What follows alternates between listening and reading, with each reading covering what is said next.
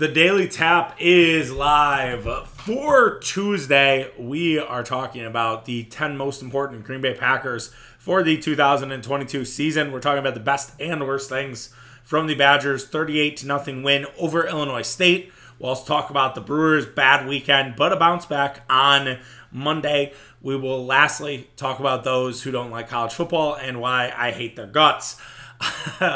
You guys can find us all over social media, Tapping the Keg on Twitter, Tapping the Keg Sports on Instagram and TikTok. We're a little slow this weekend. Still had some stuff, but it was mostly reviews. We're going to get that cooked up this week, so look forward to that. So we'll have that rolling. Also, make sure that you are rating and reviewing our podcast, whether it's on Apple, whether it's on Spotify. Make sure that you are subscribed if somehow you are not. And if you are, you've done all of those things, if you've checked all of those boxes, which I know a lot of you haven't, make sure you're sharing with your friends. Make sure you're telling everybody what we have going here. I would really appreciate it. Sorry for the lateness of this podcast. Hopefully not trying to get this out. I actually overslept. My dog. I will blame my dog. This is a dog ate my homework. My dog woke me up early. I was not happy about it and slept through. I do think I'm going to get an alarm clock, though. I'm at the point now where I have this just trouble in terms of waking up. I start a little later with my day job. So I think I'm buying an alarm clock. I think that's just it. I'm just going to plug in an alarm clock. I think that's how I got to do it. If I got to go old school, and maybe this is a Chuck's Corner for another day, but it's just amazing and how bad I am at waking up, as I used to be pretty good at it. And suddenly it's just eluded me. So we'll get to that. If it sounds a little different too, by the way, I have my headphones plugged in. We have a lot of construction going on outside, so I didn't want you guys to hear that, so I tried to keep the noise in. If you like it, let me know. Hit me up on social. We'll be happy. Before we get going, really quick, our schedule is probably going to be a little bit wonky just altogether. This is my last clean week. I'm moving into a new house starting on Friday of next week. I don't know if there will be pods every day. I hope to be. I will try to keep you updated on social. But basically, yeah, there could be some, let's just say, delays. There could be some days where I just don't pod because I don't have the time. But I'm going to try my best. I'm going to try my best to keep us podcasting, keep the lights on. Obviously, with Packer season, Badger season going, with the Brewers making a final, chase to the wild card. I think you guys need me. I know you need me, so I'm going to try my best to keep pumping out podcasts. Also, too, with the Packers, we will try to react right after the games.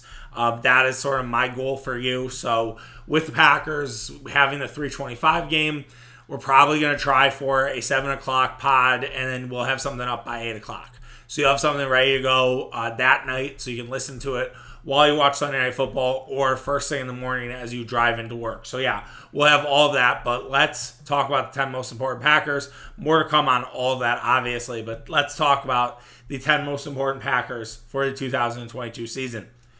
The Green Bay Packers kick off their season on Sunday afternoon against the Minnesota Vikings. I think there is a ton of anticipation for this game.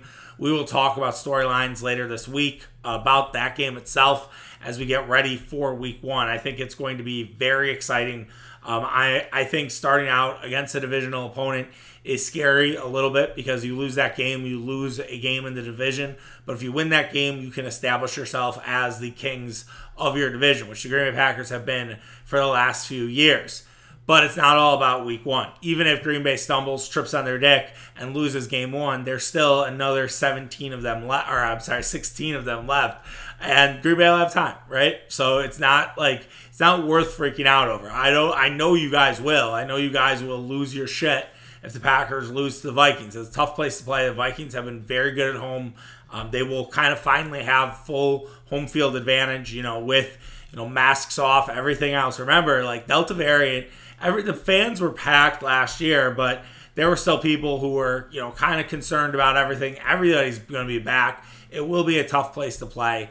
But these guys, these 10 most important Packers, are going to contribute not only week one, but at the end of the year when it comes to playoff time and hopefully a Super Bowl. So we rate these from 1 to 10. We'll start with the top, and then we'll go all the way to 10. We have a couple honorable mentions as well. We'd love to hear your list. Feel free to shoot that over to me on social, whether it's Tapping the Keg on Twitter, Tapping the Keg Sports on Instagram. I think everybody's list will be different. I always say this about lists, it's my list. It's not your list. So I'm sure somebody's list will be completely different than mine. But this is the list that I have for you guys. Number 1 is Aaron Jones. I think Aaron Jones has a very important season ahead of him.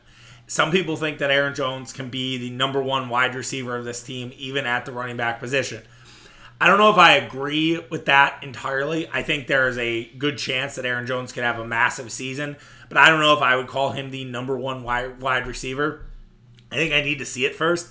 I think I need to see Aaron Jones, catch 5 to 6 balls a game and really showcase that side of him, even though I know it's in him. Like, I know Aaron Jones can be that guy, but can Aaron Jones really be Alvin Kamara? That's basically what you're asking. Like, can he be peak Alvin Kamara? The wear and tear on Aaron Jones is concerning. Aaron Jones has had injury issues throughout his career. That has been a problem for Aaron Jones. It just has. Like, we can't avoid it. And if the guy is getting more touches, more targets, will that lead to potential more injuries? Or will Green Bay do enough to kind of load manage it? Green Bay, with the addition of A.J. Dillon, they've done a good job of keeping Aaron Jones on the field. There's been less injury concerns with A.J. Dillon there, but we've still seen Aaron Jones miss some time. So I hope that Green Bay is able to do that. I do worry that if Aaron Jones goes down, while A.J. Dillon is a formidable backup, there is not much left on the bone. I know Tyler Goodson has some Jones-like stuff. Like, his raw score is the same, and if you're unfamiliar with raw score, it kind of measures like all your intangibles. Like, it's the off the field, not necessarily off the field, but like your athletic performance, basically. So it is kind of off the field. It's just like, how are you as an athlete? Like, so Tyler Goodson is the same type of athlete as Aaron Jones. But again, do I trust Tyler Goodson the same way as I trust Aaron Jones? No. I think Aaron Jones is the most important Packer this season. And yeah, the health thing is a big concern. And can he be a legitimate 4 to 6, pass catches a game? Can he be the Alvin Kamara of this team? I think there's a good chance. And I think we'll see it, week 1, week 2. I think there's going to be a focus. I had a friend yesterday in a fantasy draft be like, I have no idea what this Packer offense is going to look like. And I actually agree with that. And I think Mitch and I will talk about that with storylines when him and I get together to do Tapping the Keg this week. Because, yeah, I do really believe there are some thoughts there where I'm like, well, what really does this look like? I think there's a fascination with how this Packer offense will look. And I think the other question, too, is, like, will this Packer offense look the way they do in September as they do in October? Like, could we see a different offense come, late October than we do in early September? As for number 2 on the list of most important Packers, I have Jaire Alexander. I think Jaire having a big year this year is very important. First of all, he got paid, right? I think Packer fans and Wisconsin fans in general get very touchy when guys get big contracts. Because once guys get big contracts, they expect them to perform. Now, that's obvious, but, injuries happen. Jaire could run into a helmet or something like that and break his hand and be out for a couple days. And it's like, he always gets hurt. And it's like, well, that was kind of just a dumb injury. It was a freak injury, and it happens. But yeah, Wisconsin fans hate when guys get paid. They just can't wrap their brains around it. I really don't know why, honestly. I think it's just the way we are as a culture here in the state of Wisconsin. But regardless, Jaire has an important role this year. He's a number 1 corner. He's a lockdown corner. The no-fly zone, as I think it's being called, the Packer secondary, can flourish with Alexander, Rasul Douglas, and Eric Stokes. And those guys could make one of the best trios that we've seen really since the Legion of Boom days. Like, that's how good this secondary could be for the Green Bay Packers. And Jaire Alexander might not necessarily get Defensive Player of the Year votes, but we've seen guys go on complete islands after week 1. I think there's going to be a lot of talk about how Justin Jefferson has a slow start to the season because Jaire Alexander is absolutely in his jockstrap the entire game long. Jaire has shown himself to be a top corner, and he got paid like one, and now it's on him to perform, and it's on him to stay healthy. And losing Jaire, similar to Aaron Jones, would be, I wouldn't say catastrophic, because they were able to survive without him last year, but the Packers don't have a ton of corner depth, and they would need to get creative from there. And they've done it before, but I think when you give a guy that much money, you would hope that he stays healthy. And if it's not a freak injury like the hand thing we talked about, then it gets even worse. Like, did we just pay a guy who's going to spend a ton of time on injury reserve? So, yes, we'll see what Jaire can do. I think there is a big season ahead of him. I think he's going to have a really good year. Sticking with the defense, number 3 is Rashawn Gary. I think Rashawn Gary can be a defensive player of the year. There's not the value that there was to bet that. I think it was like 90-1 to start the preseason, and now I think it's like 30-1 or something like that. So I guess there is still a little bit of value there. But Rashawn Gary can be an absolute wrecker in the backfield. And I don't think it's unreasonable to think Rashawn Gary can have 15 sacks. The Packers nailed the Rashawn Gary pick, just in general. And as long, obviously if he doesn't stay healthy, sure, whatever. But like the Packers got it. Like the Packers took a lot of shit for taking Rashawn Gary at the number 12 spot because Rashawn Gary had not necessarily shown that potential in college. And he was a top recruit, and he was just this absolute freak, and it never, showed through on the football field. And the Packers believed that Rashawn Gary could get to that level with a little bit of coaching, with a little bit of guidance, and he's there. He's also showing himself as a young leader, kind of a leader of that defense. Even in year 3, it kind of reminds you a little bit of Clay Matthews, right? And what Clay Matthews was for the Packers in the 2010 Super Bowl year. I think you could have a similar year with Rashawn Gary. I am very high on what Rashawn Gary could do, and I think he's going to make it really hard on the quarterbacks of the NFC to get the ball out on timely manners, because I don't know if there are a lot of offensive tackles that can hold down Rashawn Gary for an entire game. Moving on and moving back to the offense, I have number 4 as Allen Lazard. So we talked about Aaron Jones being wide receiver 1. If Aaron Jones isn't wide receiver 1, it's Allen Lazard. And Allen Lazard has a very important role to play. Aaron Rodgers believes in Allen Lazard. Aaron Rodgers' buddy is Allen Lazard. Him, Lazard, and Robert Tonyan are very close. And because of that, I have a lot of faith in what the Green Bay Packers can do out of the wide receiver position. If Aaron Rodgers believes in Allen Lazard as much as he does, which I think he's in almost the Jordy, maybe more of the Jordy category than the Devontae category. He loved Devontae, but Aaron Rodgers coming in with a shirt, I guess yesterday in practice, that had Rodgers, Lazard, 23, make the Packers great again. When you have that shirt right there, that to me says everything you need to know, right? That says everything you need to know about Rodgers' confidence in Allen Lazard. I don't think it's fake. I don't think it's unwarranted. He believes that Allen Lazard can propel and exceed to this next level. And now Allen Lazard, it has an undisclosed injury. I think he's I don't know if he's sick. I don't know if there's something that he did dumb, like, I don't know, slipped in the shower or something like that. Like, he was on the sideline running. So it wasn't like Allen Lazard wasn't working out yesterday. He was going through it. So it's not like it's a serious injury, I don't think. So Allen Lazard can definitely have, I think, will play this week. I'm not worried about it. And if he doesn't, I still think the Packers are going to be all right, even though I do find Allen Lazard's role important to the Green Bay Packers, because it basically is establishing yourself as a number 1 wide receiver. And in a lot of ways, it takes pressure off the rookies, right? It takes pressure off Christian Watson. It takes pressure off Romeo Doubs. And I actually think they didn't make the list on the top 10. A little spoiler alert. But I just don't think you put that sort of onus on them. They're rookies, right? You can't expect too much. You can't expect them to be this 600 to 800 yard receiver. Now, if George Pickens goes off for the Pittsburgh Steelers, I think, there'll be a lot of questions for the Packers. But there were a lot of red flags about George Pickens. Just remember this. I'm not even trying to get ahead of this, because that's, I know what I'll get accused of. You'll be like, oh, Charlie, you're getting ahead of Christian Watson not being as good as Pickens. Look, Pickens had a knee injury. Pickens also, had some character issues. There's a lot of immaturity there. Obviously, with a guy like Mike Tomlin, I think those can go out the window, or he also knows how to manage them. Guy coached Le'Veon Bell and Antonio Brown for almost a half decade. So if he's able to do that, I think he's able to take an immature kid out of Georgia and make him into something. So I think the Packers, they don't necessarily take chances on red flag guys, and they passed on Pickens for Watson, and I think in the end it will work out. But I don't know if this year it will work out. But back to Lazard.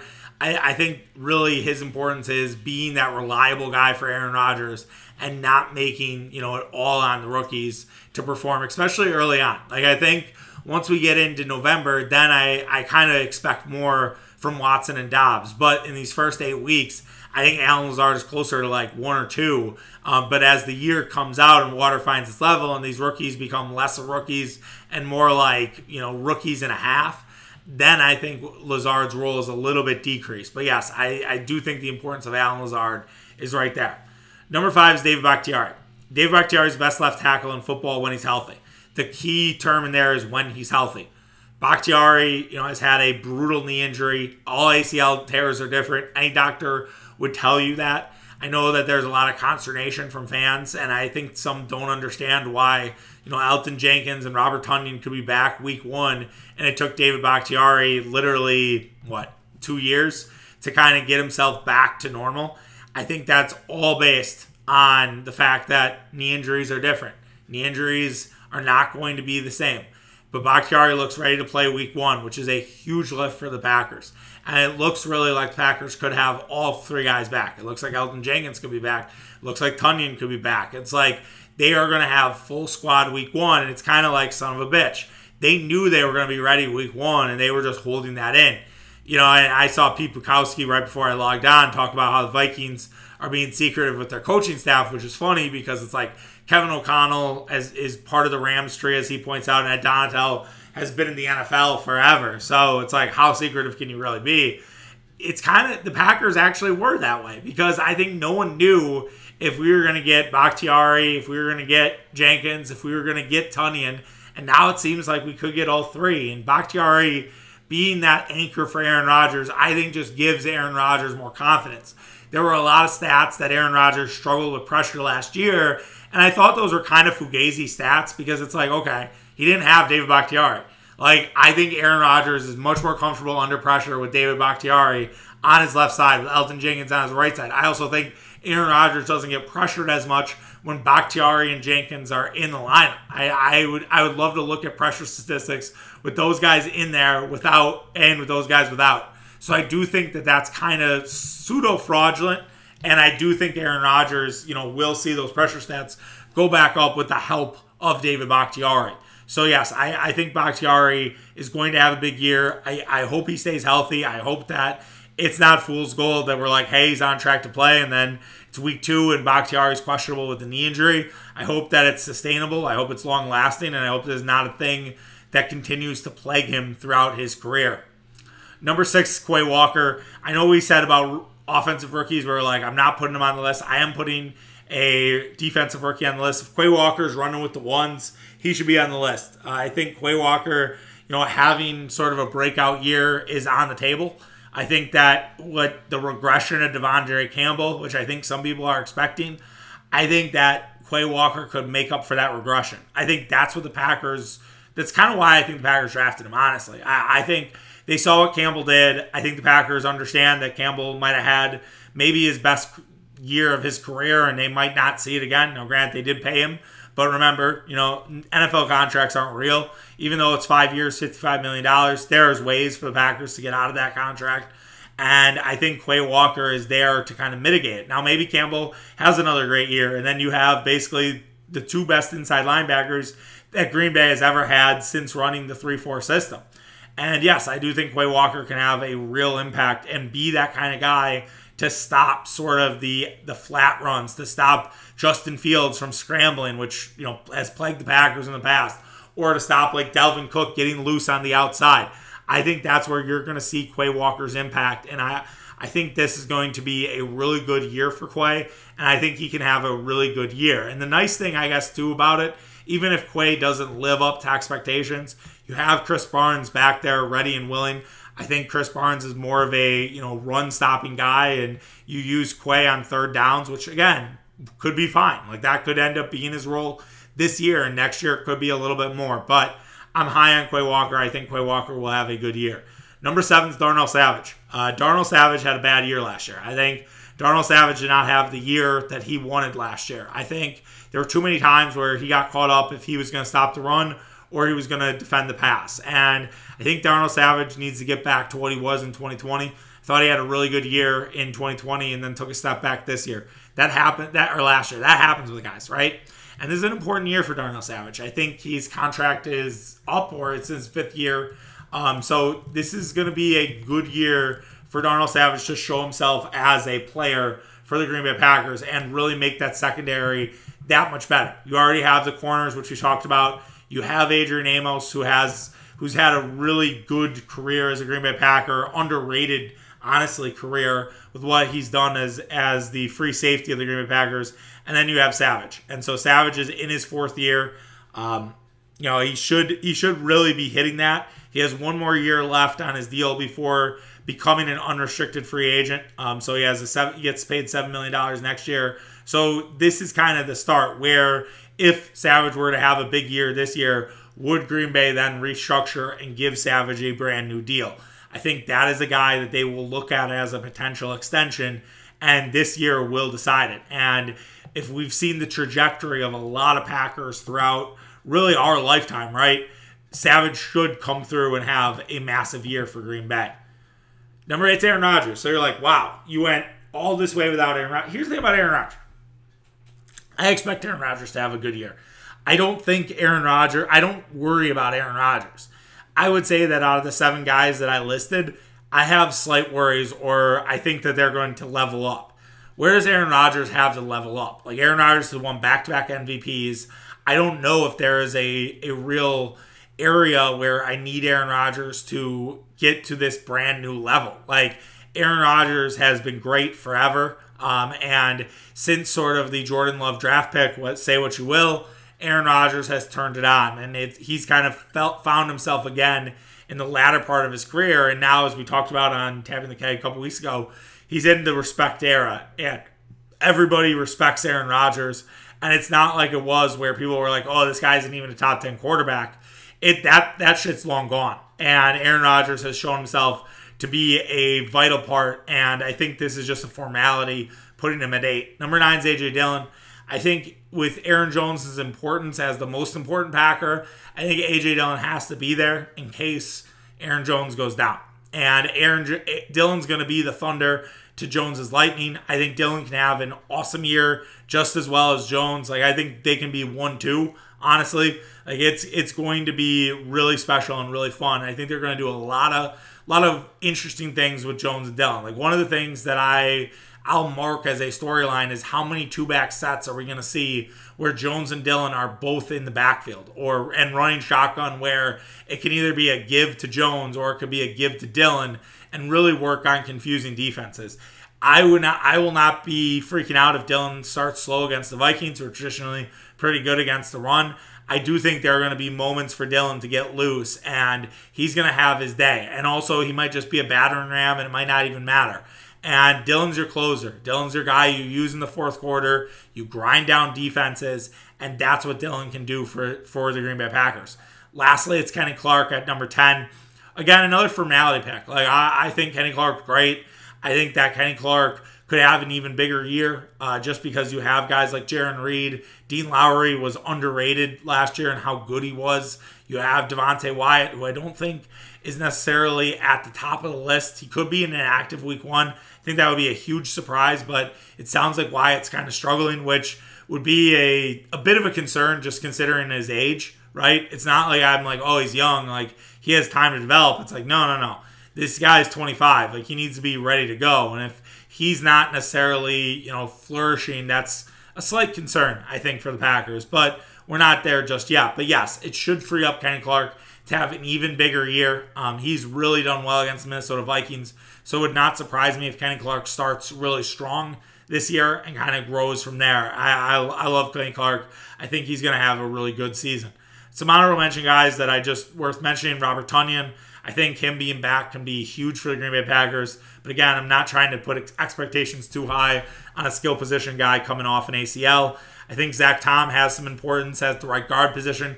Could make Green Bay even better inside in their interior, where I thought Royce Newman was a weak spot for Green Bay. And then lastly, Mason Crosby. Does he still have it?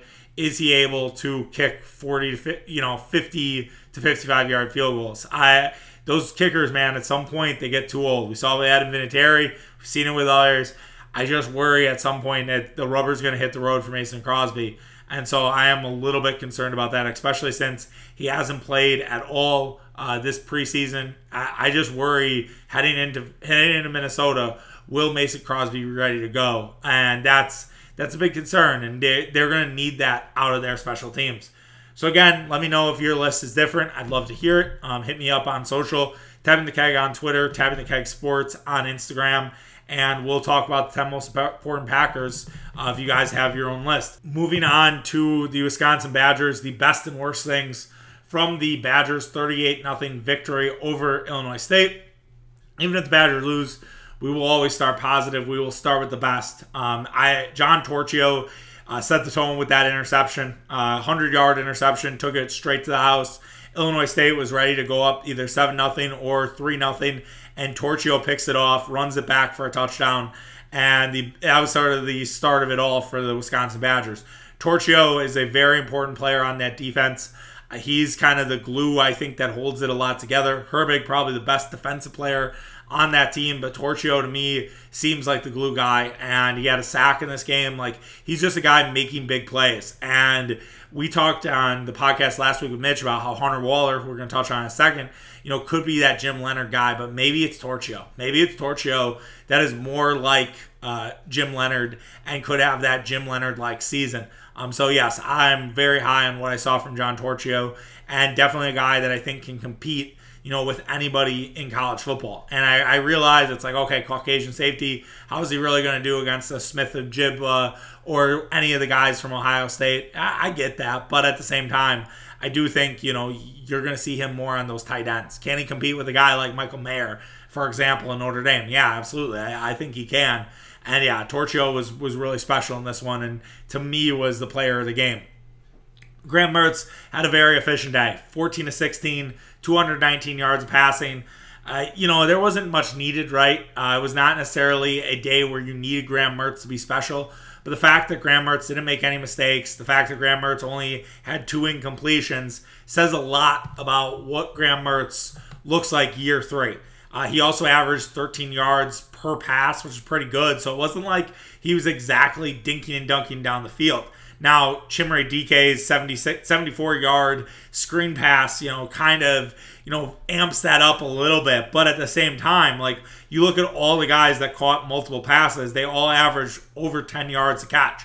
So again, to the point of it, it's like Mertz was not dinking and dunking by any shape of the imagination. And I think that is sort of encouraging going forward. And watching Bobby Ingram's system and kind of Bobby Ingram getting comfortable and working with Mertz, I think you're seeing it on full display. And I really liked what I saw from Graham Mertz.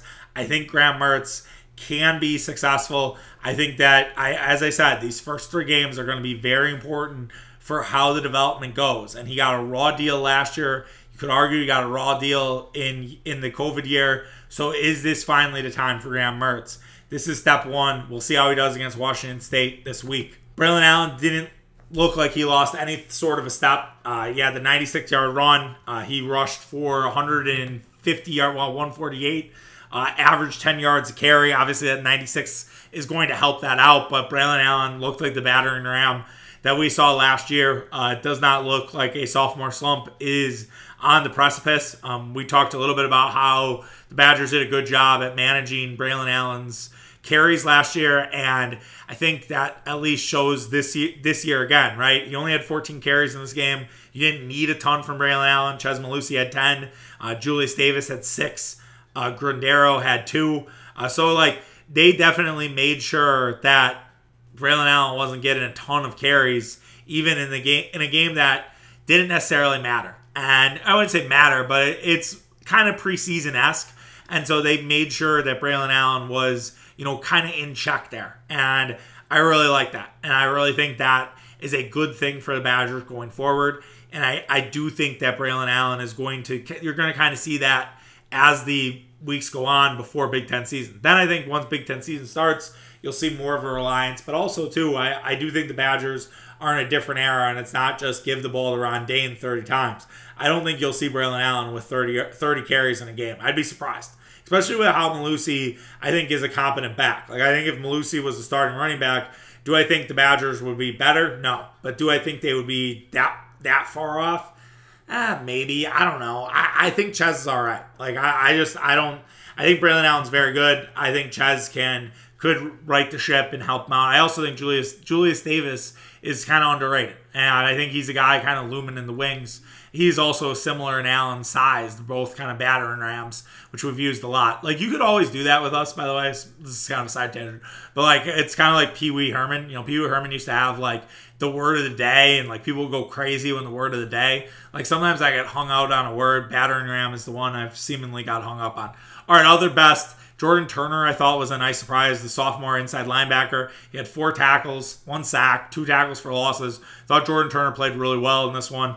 It was a great debut for him in the inside linebacker position as he's trying to replace Leo Chanel. Again, it's Illinois State. I get that. But at least you show something there and show that maybe there's some real talent there at the linebacker position besides Herbig, which I'm not surprised. The Wisconsin Badgers have been so good in the front seven for the last half decade, if not more. I think Keanu Benton, obviously, creating those lanes for Jordan Turner obviously helps as well.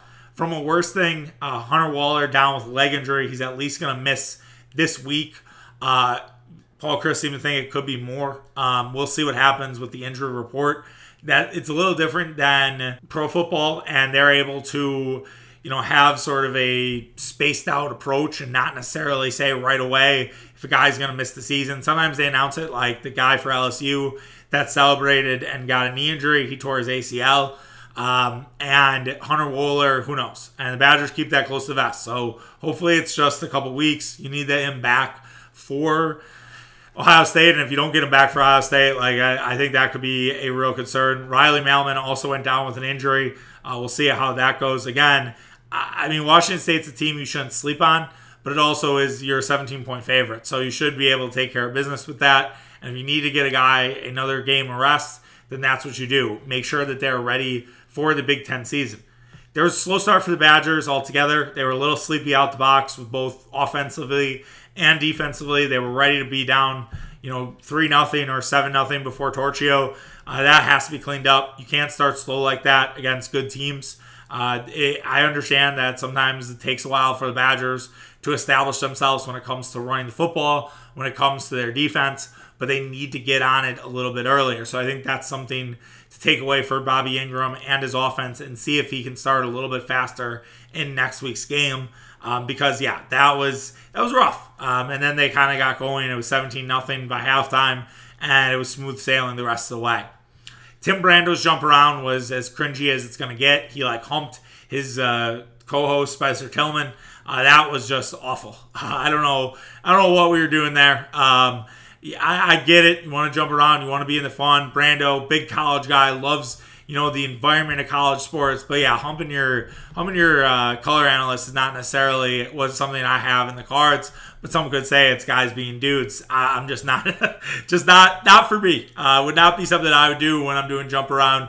I would just kind of jump straight up versus thrusting myself into somebody. People were concerned about the secondary. I saw that. I always like reading Jim Polzine's Twitter replies when he's thoughts on the game. And there were a couple people in there who were concerned about the secondary. I don't know if I see it. I mean, Zach Axted, he was 16 of 24 with 180 yards. It wasn't like he was necessarily carving up the Badgers. He had 2 interceptions. He averaged 7.8 yards a pass. So it wasn't like he was really finding guys deep. Yeah, there were a couple deep passes here and there, but look, it's football, right? You're gonna have those moments. I realize the guy that's coming in for Washington State, I don't have his name on me, but he's gonna be good. He's a good quarterback. He's coming out of Incarnate Word. He has an absolute cannon for an arm. Cameron Ward, that's the name. So he's gonna test the Badgers. No question about it. Cameron Ward can definitely be a guy that will test what Wisconsin's gonna do. But at the same time, I think it's a little bit overblown to be worried about the secondary. I understand it. They're brand new. They're fresh. But I don't think I am pushing the panic button yet with this secondary. Moving on to the Milwaukee Brewers. Bad weekend, but weekend that turned good, I guess, on Monday. So the Milwaukee Brewers did not have a great weekend against the Arizona Diamondbacks. The Arizona Diamondbacks are kind of having a run that we saw with the Detroit Tigers last season, which is ironic since the Tigers are one of the worst teams in baseball again, where it's a team that's not going to make the playoffs, but they're showing so much promise that next year they're going to be a contender. They're going to make the NL West even tougher because they have a bunch of young talent and it's shining through. And the Diamondbacks had come into the matchup with the Brewers, I think winning like 8-10 or something like that. And they had been playing really good baseball. And sure enough, they were able to put it to the Brewers. Brewers barely scored any runs besides Saturday with facing Mad Bomb, who's at the tail end of his career. At this point, I think Arizona has to look for either a trade or just buy out and eat his contract and let the young guys flourish. Because Madison Bumgarner is washed. Like, Madison Bumgarner is done as a pitcher. Like, I do not see anything left for Madison Bumgarner. I'd be very surprised if Madison Bumgarner's on this roster next year. But other guys not named Madison Bumgarner dummied the Brewers this weekend. And a lot of Brewers fans kind of felt like all hope was lost. Again, they weren't able to gain any games on the Cardinals. I think we've all sort of admitted to ourselves that the NL Central is not going to happen for the Milwaukee Brewers, that it has to be wild card or bust, given the fact that the St. Louis Cardinals are on an absolute tear in the second half of the year. And I do think that matters, right? Like, I think you can't disqualify what the St. Louis Cardinals are doing, even though the Brewers have sort of collapsed. Like, like I said, like, I get it. I get what people can say, right? But at the same time, I do sort of wonder, like, how can you really be mad when the Cardinals are 26-7? They lost against the Nationals, who are red hot, break up the Nats, so now 26-8. But like, they are red hot, and it's just unfortunate. Even if the Brewers were 500, they would have still lost games to the Cardinals, and they still wouldn't be leading this division. They'd be in a better spot. They would be kind of right at the wild card if they were 500, but it's not necessarily apples to apples, right? So there is that. But in the positive, so they win on Monday.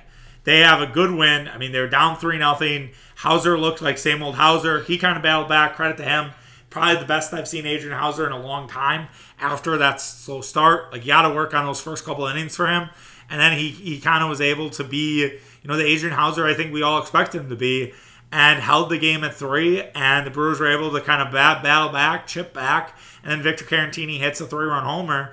And the Brewers are able to get out to 6-3. And their bullpen wasn't exactly the best. Taylor Rogers struggled. He had to bring Devin Williams in for a 4-out save, but he got it done. And to me, the Devin Williams 4-out save was a message kind of sent by Craig Counsell of like, all right, we knew how much this game mattered, and we weren't ready to fuck around. This, to me, was the best I've seen Counsell manage the bullpen, I think, really all season. Like, I understand Craig Counsell waits until the end to do this, which is infuriating as a fan, because I think there are so many times where there are winnable games where Counsell's worried about sort of load managing. But I guess this is why you have Craig Tenberg. This is why you do it, because you use Brad Boxberger for the 6th inning, and it was clean. He actually really good stuff for Boxberger. I've been very critical of him. And then you had Matt Bush in the 7th.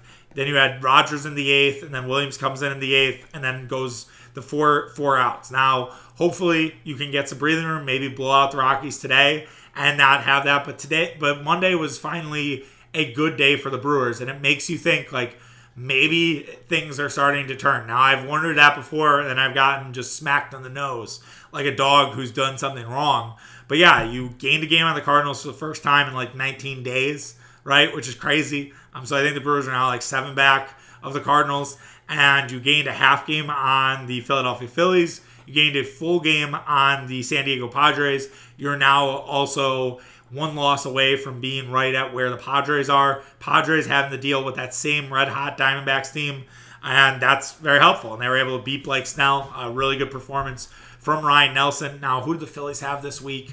And that's basically what you'll be watching. You'll be watching that the rest of the week, and maybe the Nationals come in hot and are able to help out the Brewers even more this week against the Cardinals. But getting 1 game, I think, is really important.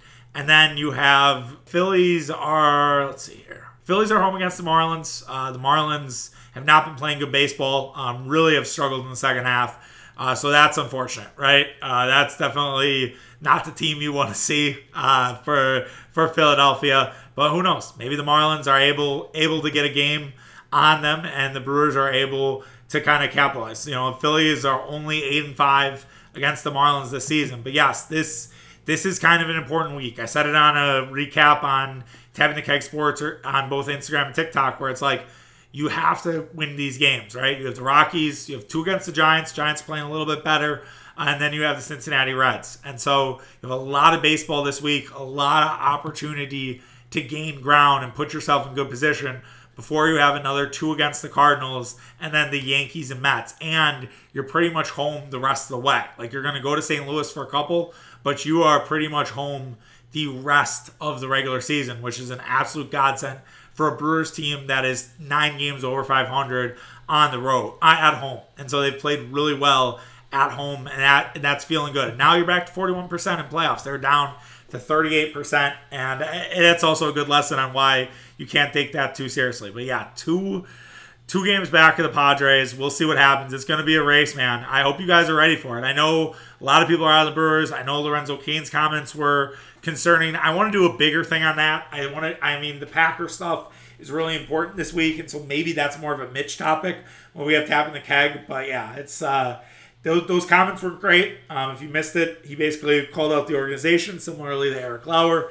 So I do wonder, change probably happening this offseason, but what does that change exactly look like? So I think it sounds like a great Tapping the Keg topic. So we'll save that for Mitch and I on Thursday's show. All right, lastly, I don't have a ton of time because we've went long, which is great. I love good long podcasts, especially when I'm late to give them to you. But as for people who don't like college football, so I don't mean to fansplain. I don't mean to I'd say fansplain. Dr. Pepper, not a sponsor, but if they want to, they can definitely slide right in.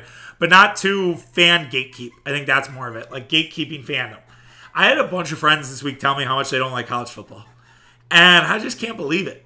Like, I just don't understand it. Like, I get it in the sense of if you're like, I'm too busy, I have kids, like, I don't have the time to watch college football. I fully understand that, right? I've heard Bill Simmons talk about how him as a fan, as he got older, he had less time to, watch everything. And I know that whenever I have kids, and who knows, as a home builder or home owner, maybe I will have less time to watch different things in the years to come. That said, I don't know, man. Like, college football was so good this weekend, and I realize that not every weekend is going to be like this, but you had great games up and down the slate. Like, each window had a great game, and that's so hard to do, right? You do not see that happen very often, but that's what makes college football so special is it's not just one game, right? NFL, you usually have one game, but you always can't watch every game. Like, you don't have that availability to you. And the unpredictable nature of college football, leads to just things that are so unexpected and mistakes that are made because not everybody's a professional athlete. And so there are things that happen in college that you would never see happen in the NFL. And that, to me, is why it's something that's a little different, but it's so much fun. And it's more fun than college basketball. It's, to me, the best college sport. There's nothing close. And I think that there's a case to be made that watching a full day of college football is almost better than watching a full day of NFL. And this weekend was a great example of it. The NC State ECU game gets close. ECU has a chance to tie, go to overtime. They miss an extra point. UNC Appalachian State. Appalachian State goes for 2, trying to win the game. They onside kick it. North Carolina picks it off, runs it for a touchdown. They need that touchdown because App State scores again. They can't get the 2-point conversion to tie. 63-61. Absolutely absurd. Houston UTSA was so much fun. That was a great game. That one we had on pretty much the whole, second half into overtime. Then you had Florida Utah, which was great. Prevented us from going out because Murph was bummed. He lost his Utah bet. That's fine. I didn't need to go out. Ohio State and Notre Dame, while not necessarily fun, I think Ohio State imposed their will late in that one, but you still had a game that you thought could be a blowout, and it actually brought some excitement, and it held. And then you had LSU Florida State on Sunday, which might have been even crazier. The block extra point, the untimed down. I mean, Florida State kind of getting back to prominence. LSU sort of in their same spot they've been the last couple of years. I mean, goddamn. How can you not have fun? Like, how can you not be romantic about that weekend? I understand if you don't have time, but if you sat down in one part of college football, like if you were like, I was doing shit with the kids all afternoon, and then at night I was able to watch Utah, Florida, Ohio State, Notre Dame, you would have had a great time. Or if I was tied up Saturday, I was at the lake, but I came home Sunday and I was able to watch LSU, Florida State, you would have had a fucking great time. And, like, that's the part I just don't get. Like, I don't understand why there is, like, an annoyance of maybe the sloppiness. Like, I guess if I were to nitpick, one of the things that annoyed me, I guess, if I'm going to be that person, I think watching LSU, Florida State, there was so much zone read. Like, everything felt like a zone read. So I can understand it. The lack of creativity, I guess I get that, okay? But my God, it was so fun. Even Thursday night was awesome. Like, Thursday night, you had the backyard brawl, which was decided on pick six. You had the Purdue-Penn State game, which Purdue goes up on I think a fumble return or an interception return. Penn State comes down and snakes that game out. Friday, you had Old Dominion knock off Virginia Tech. How the fuck did people not have fun this weekend?